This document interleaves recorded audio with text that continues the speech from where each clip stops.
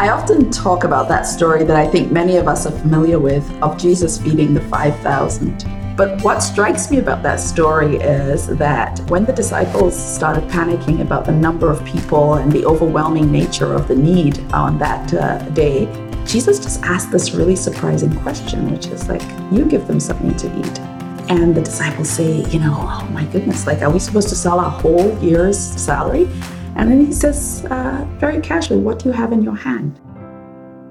Welcome to the Ending Poverty Together podcast. I'm Eric. And I'm Shalane. And we're here to discuss big questions about poverty in bite-sized ways. Musu Taylor-Lewis directs communications, fundraising, and public engagement at Canadian Foodgrains Bank.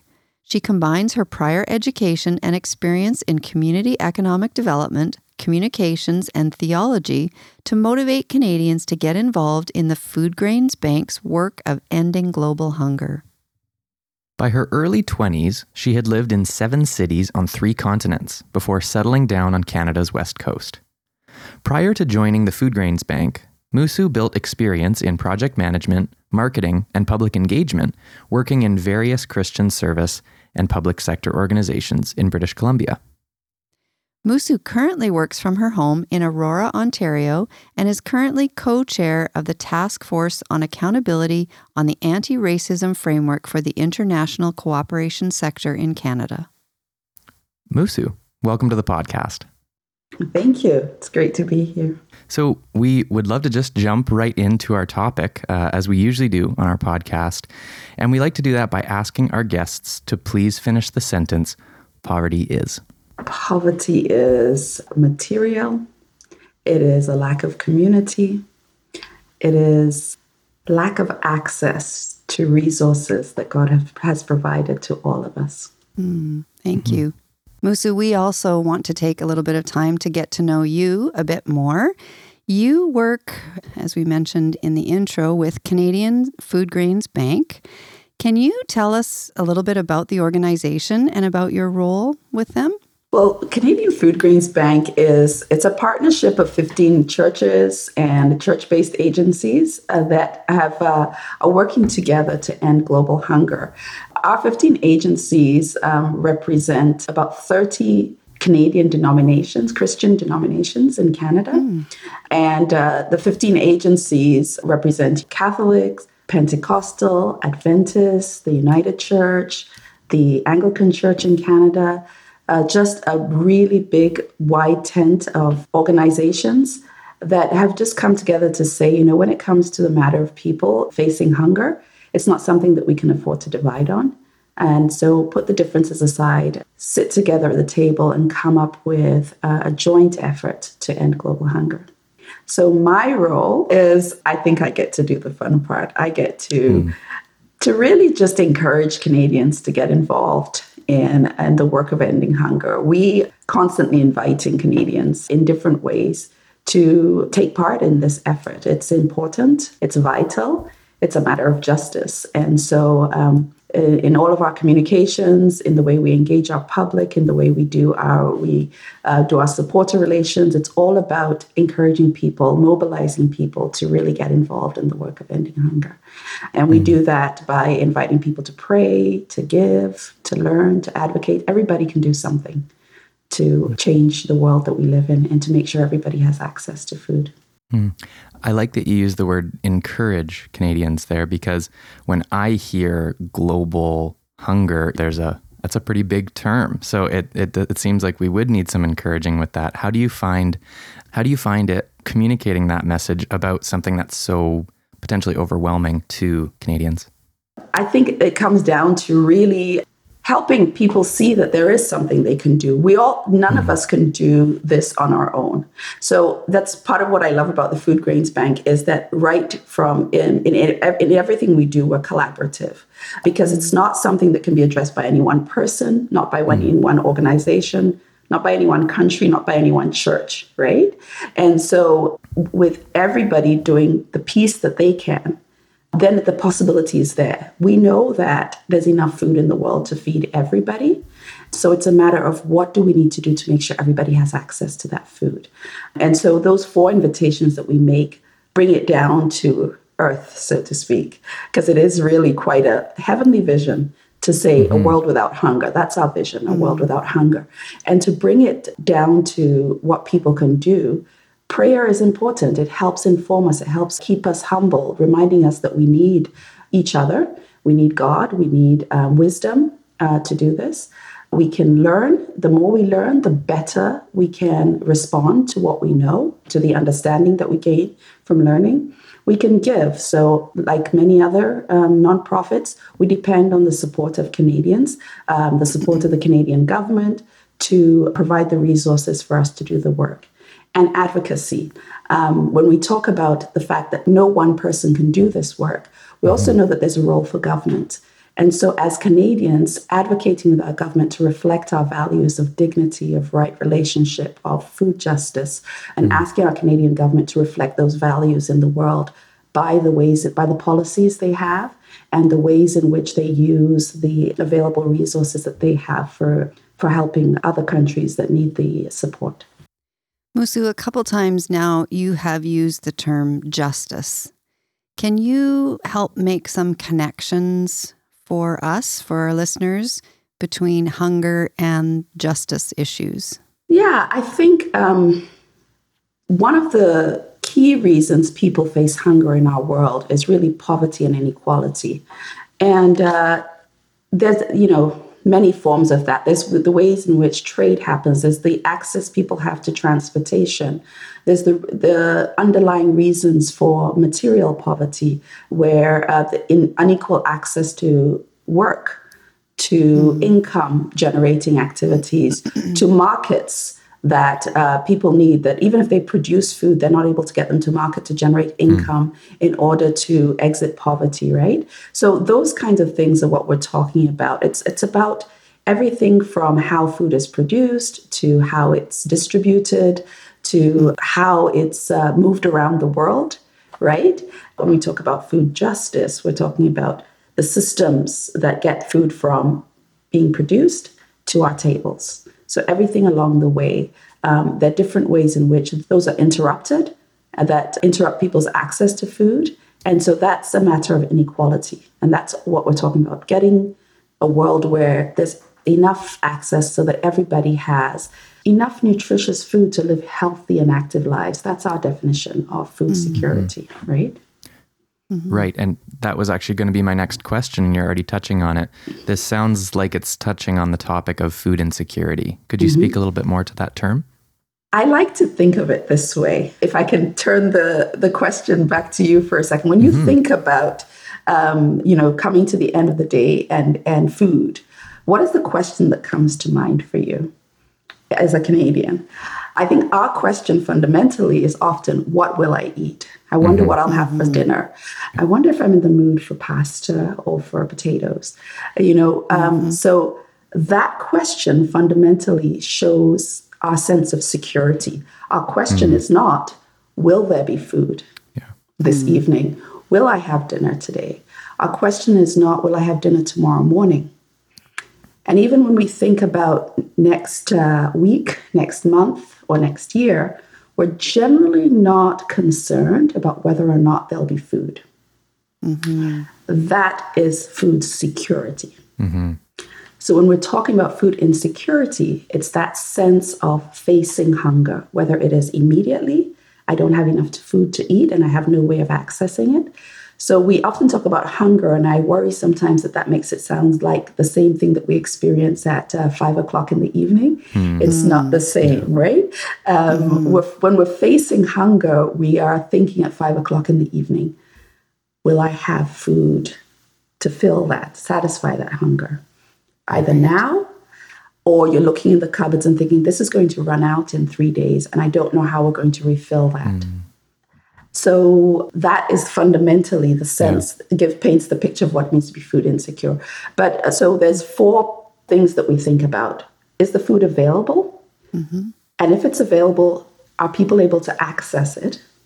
And we think about, again, in the Canadian context, just to make that link to what we're talking about globally, There are people in Canada, food is abundantly available. It's everywhere. We have 4 or 5 options of supermarkets, but there are people within our communities who can't access it, whether it's because they live in the north or they're facing homelessness or poverty, that they don't have the money to buy it. So they can't access the food, right? Mm-hmm. And then how is it used? And that's the question of nutrition. Are people getting enough varieties? Are they getting the right quantities to feed their body's needs adequately? And then last but not least, is it stable? That sense that I started off with of when I'm thinking about my concerns about next year, is food not a concern? That stability that I will have it available, I'll be able to access it, and I'll be able to use it in the best possible way. That's what we mean when we talk about food security. You mentioned that definition of hunger, where I might think I'm hungry because I'm about to eat a meal. Is there actually an international measure for experiencing hunger? Well, I think I alluded it to a little bit. Like the definition that we use is that when all peoples have access to enough nutritious food to live active and healthy lives. And so the measure is there enough food? Is there enough nutritious food? And are people able to access it? And there's different ways those are measured by international agencies around the world. So there are 2 reports that we tend to look to every year to see where we are on our goal of a world without hunger. And the one is the report on the state of food insecurity and also the global report on food crises. So where would you say, Musu, is the greatest food insecurity in the world right now? What populations are experiencing this most dramatically? Well, most dramatically, I'd say people who are caught in regions of the world that are facing conflict. So there are 3 main reasons why people are facing hunger today. The first is they're all C's, conflict. The second is climate. And the third is COVID, which has created a massive economic crisis around the world that has increased hunger.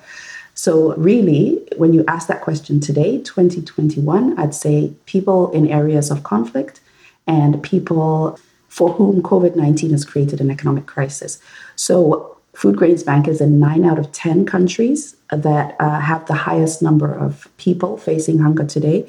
And those are, you'll hear, you've probably heard in the news some of them, some of the conflict, but places like Democratic Republic of Congo, Yemen, Afghanistan, Syria, Zimbabwe, it's definitely a climate and economic driver. South Sudan, it's conflict, and Haiti. So we're in those 9 out of and that's 9 out of 10 of the countries that the global report lists as having the most number of people facing hunger currently. So shifting gears just a touch here, Musu, one of the things that maybe comes to mind for listeners or comes to mind just in general when we're talking about giving out food aid is that perhaps there's a perspective that says, just giving out food is a handout system, and that perpetuates dependency rather than helping people provide for their own family. First of all, what would you kind of say to that perspective? And then secondly, how does your work seek to combat dependency? The fact is, when we hear those 3 drivers, those are crises. People facing crisis need emergency food assistance, which could be described as a handout. I wouldn't describe that as a handout. I describe it as meeting somebody at that point of need, at very vulnerable point of need. If people who have had to flee their homes because they're unsafe and they're violently unsafe, their lives might be at risk.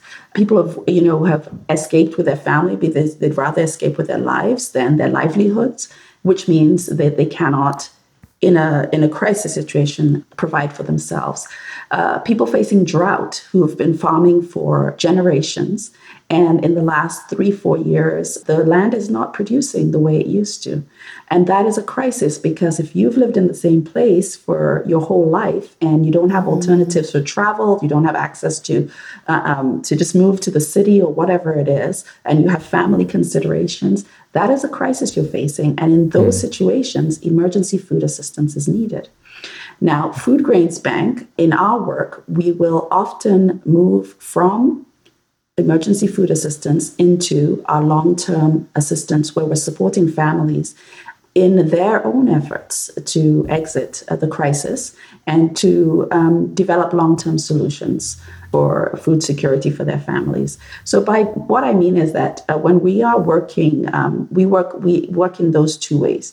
Emergency food assistance, which is about 60% of our work, and then another 35%, which is long-term development. It's really focused from the Food Grains Bank on agricultural work, livelihood work, savings and loans, and a few other things, and the nutrition support, especially in crisis situations.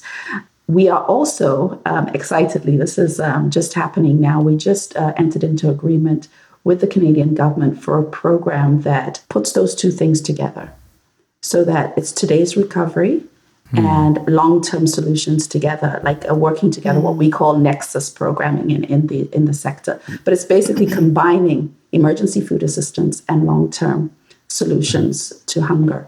And so that is part of what we're doing. We're working with the government to develop a framework so that this can be more common in the way we work. We tend to do these two things separately, and clearly those are things that need to be working together. So we've just started that, and we're excited about what we'll learn and better ways of doing it, especially from the people who will be participating in those programs, and what they can teach us and tell us about what is working and how to combine these two aspects in a way that's appropriate and relevant in each of the many contexts in which we work.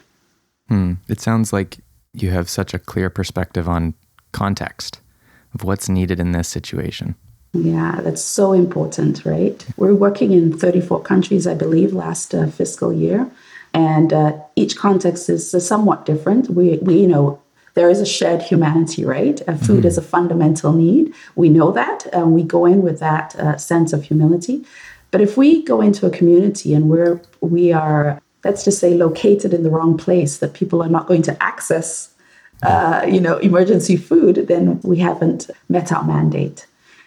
So we need to be closely aligned. Food Grains Bank model is always based on working with locally based community organizations. All of our members work with established relationships they have with local organizations in the countries in which we work. And all of the proposals are made by members for funding. So Food Grains Bank, as the name implies, funds this work and provides technical support and programs design and all those kinds of things. But the work is really done by locally based organizations in collaboration with a Canadian member of the Food Grains Bank. There's so many reasons why I see that the Food Grains Bank and Food for the Hungry align, that love for collaboration, that appreciation. The majority of our work is focused on community development. We also do some relief work. And then also this sense that what we do in Canada is to support the work that is happening in a local context. Musu, it does make me wonder, as people are listening and they're wondering, how could I be involved? How can I actually help address hunger issues when I'm just kind of living my life here in Canada? I'd say start with what you have. I often talk about that story that I think many of us are familiar with, of Jesus feeding the 5,000. And it sounds like too easy for what we do in Food for the Hungry and Canadian Food Grains Bank. But what strikes me about that story is that, when the disciples started panicking about the number of people and the overwhelming nature of the need on that day, Jesus just asked this really surprising question, which is like, you give them something to eat. And the disciples say, oh my goodness, like, are we supposed to sell our whole year's, are we supposed to give our whole year's worth of salary? And then he says, very casually, what do you have in your hand? And so I would say to your listeners to ask themselves, what do you have in your hand? And we each have something we can give. We can start off, let's say, with advocacy, write a letter to your MP. Like I said, learn more about these issues around why this hunger exists in the world. Learn more about poverty, inequality, about the conflicts, the climate change, and natural disasters that lead to hunger, and why systems of the food chain is broken. So that you can give a more informed response. So learning is possible, right? You have resources available. We have resources on our website at foodgrainsbank.ca for people to learn more about the issues.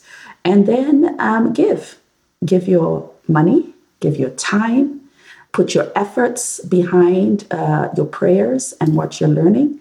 And every little bit counts. Sometimes we talk about the big numbers, but it starts with one person. And then when we have thousands of Canadians giving what they are able to give, we're able to do a whole lot. And combining that with what the government does and other countries and other organizations are doing, whether or not they're part of our network, that makes a difference. So volunteering your time is a way to give. And so advocacy, prayer, giving, and learning. And if you do that, whatever's in your hand, that's where the miracles happen, right? And the story is like just giving what's in your hand. And when we place what we have in God's hands, that's where the miracles takes place. Well, if this conversation is prompting questions for you, we encourage our listeners to reach out to us at podcast@fhcanada.org to continue this amazing conversation that we're sharing with Musu today. So, Musu, what are some of the books and resources that you would recommend to our listeners who want to learn more about what we're talking about today? I didn't think too far ahead on this. So I'll default to say, check out our resource library at foodgrainsbank.ca. We have a number of videos with, basic explainers about food security. We have a youth resource guide that has just been developed called Hunger for Justice. And that's for educators and youth leaders who want to learn more and find ways of engaging young people on issues of food justice. On that resource library, we also have worship guides. World Refugee Day is coming up on the 20th, and we have a worship resource guide available there right now. So I would say check out our offerings on our resource library at foodgrainsbank.ca as a starting point. Great. Thank you. Musu, do you have specific stories of individuals who have benefited from the work of the Food Grains Bank that you'd be willing to share with us? Yes, absolutely. I just think of that last journey I made to visit some of our programs in Kenya. On a group of board and staff members went to just learn more. It's just always very humbling when you see how people are working to raise themselves out of situations in which they face hunger. And this particular lady, her name was Damaris. She had been a participant in our Scaling Up Conservation Agriculture program, which was a 5-year program to train farmers in Eastern Africa in conservation agriculture principles, which help to increase yield and protect the soil. So I don't want to go into the technicalities of the program, but this lady, she and her husband had been farming on their family land for years, and they hadn't been yielding very much. So he needed to go work in the city, and she stayed in the village farming. So when she accessed this training that was offered by the local agency that our member World Renew was working with in her particular community in Kenya, she came home excited about what she had learned and had talked to her husband about doing this. But he didn't trust this. There's also risk, right, of the unknown. This is how we know to farm. We don't know what that's going to do. So they kind of decided that she would farm on a small corner of their land just to experiment. And to hear it told, it was sort of the most unproductive area. So they were reducing the risk, right? So she farms on this plot of land, and the yield excited him. So then they then agree to expand the area that they will use conservation agriculture principles on. The neat thing about that is the knock-on effect for her family. Not only did they increase the amount of food that they had available, but her husband, now seeing that the land was becoming more productive, when he was home on the weekends, he was going to the city during the week to work and having to come home just to provide for his family. Seeing the results of this, on weekends, he started helping her with farming, because up till now, farming was kind of a peripheral activity for their family, but suddenly it made a difference. And it not only provided food, but had the potential to provide income. And as the yield increased, he then started using his income from his earnings in the city to pay for additional labor to help her with harvesting. Because one of the things that happened was that there was too much for her to harvest, which meant there would be waste, in order to avoid that. So you can see how addressing the issue of food insecurity led to a stronger family, led to better collaboration between husband and wife in that setting. And we actually, when you talk about a resource, we actually have a very short 7-minute film on our resource library right now called, I've lost the name of it right now, of a similar story that happened in Ethiopia, a farmer giving us a tour of her farm. Her name is Asnakech Zima. And she goes through this process and shows how they went from producing more yield to the family benefits of that, and the children then now being more secure about being able to go to school and all those kinds of things. So for me, fundamentally, that's what always excites me and motivates me, is when I actually come face to face with people who are making great effort, and that we're able to play a small part in their journey to exit food insecurity. What I love about that story is all of those pieces that you highlighted, and they were hiring community members. So there's additional income then and livelihood for people beyond the family as well. Exactly. I mean, the piece that I didn't put in there is she also joined a farmer support group, which was created as part of the program. And the effects on the community are just like multiplied over and over again, because all these farmers then were able to come together and bargain, sort of, like the Canadian cooperative model. Very similar thing where they were saving together, and then as their yields increased, they were also negotiating together for better prices at market. It's actually really exciting to see. Musu, one question that we typically ask our guests is, as we're coming to sort of the end of our conversation, is, are there any questions that you would hope we had asked that you would like to answer just off the top of your head? Or just anything else you'd like to tell us, anything else you feel like, oh, I wish I could just speak to that.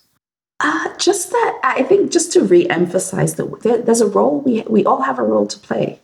I'm talking specifically about the hunger issue, but as we started off at the beginning, there's so many pieces, right? When it comes to talking about poverty overall, which is what you're talking about, but we all have a part we can play. And if we play it with humility and in recognition that we need each other in order to resolve this issue of inequality in our world, then it is possible.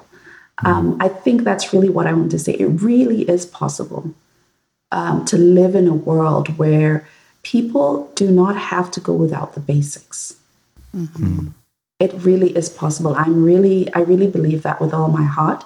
It does take each and every one of us, and it takes courage to see, and it takes humility to actually do something that's meaningful and work in a way that's equal with others in our world. Both Eric and I have had the privilege of traveling with Food for the Hungry and seeing firsthand the importance of people's connection to the land and to the productivity of the land. And it's one of the things that has struck me recently is we are very disconnected in Canada to our food sources and to food production. So I just would encourage listeners, if you're able, to check out some of these videos and resources that Musu is talking about, because I think it really can help educate us around, where does my food come from? And that in and of itself, I really appreciate your perspective on education, Musu, because I think that really does that does begin the change within us. I know that's been true in my own life. I would say then, when you talk about the connection to the land, we have opportunities for people who feel that disconnection, especially those of us in the urban area, which is 70% of us Canadians. We have this program called Grow Hope, where members connect urban people in urban areas, especially urban churches, with growing projects. You may have heard, growing projects are community projects in agricultural communities where they grow grain, a crop, sell it, and give the proceeds to the Food Grains Bank in order to, as an act of solidarity with people around the world who are facing hunger. And many of our members have Grow Hope projects. Mennonite Central Committee comes to mind. World Renew has some. The Anglican Agency, PWRDF, has a Grow Hope project. And that's how you link with farmers here in Canada to participate in those growing projects. And in doing so, very often there is an event where people in the cities will go out to the growing project that they are helping to sponsor, helping to provide income for the inputs of those growing projects. And they participate in the harvest days and learn more about food production here in Canada, which is an important component of participating in this work. Well, Musu, thank you so much for everything that you've shared with us today. For those who are interested in learning more about your work, where can they find more information? Yeah, so our website is a good place to start. I've referred to our resource library. We're at foodgrainsbank.ca. If you go /resources, you'd start at our resource page, but right on the homepage, you'll be able to find out more about the work we do, why we do the work we do, more about causes of hunger. We have a whole lot of information about the program I mentioned that's bringing together emergency food assistance and long-term responses. We have that information on our website right now. And then we are on Twitter and Facebook and Instagram and on LinkedIn. And you can find us on any of those channels to follow us and to learn more about the work we do on an ongoing basis. Great. Thank you. Thank you so much for taking time to be with us and helping us to learn more about Canadian Food Grains Bank, but also just to get to know you a little bit better. Appreciate your time. Yeah, it's been my pleasure. Thank you so much, Shalane and Eric. It's been great. To explore what your next steps could be, or find out more about Canadian Food Grains Bank and what other Canadians are doing about poverty, start by checking out fhcanada.org/resources.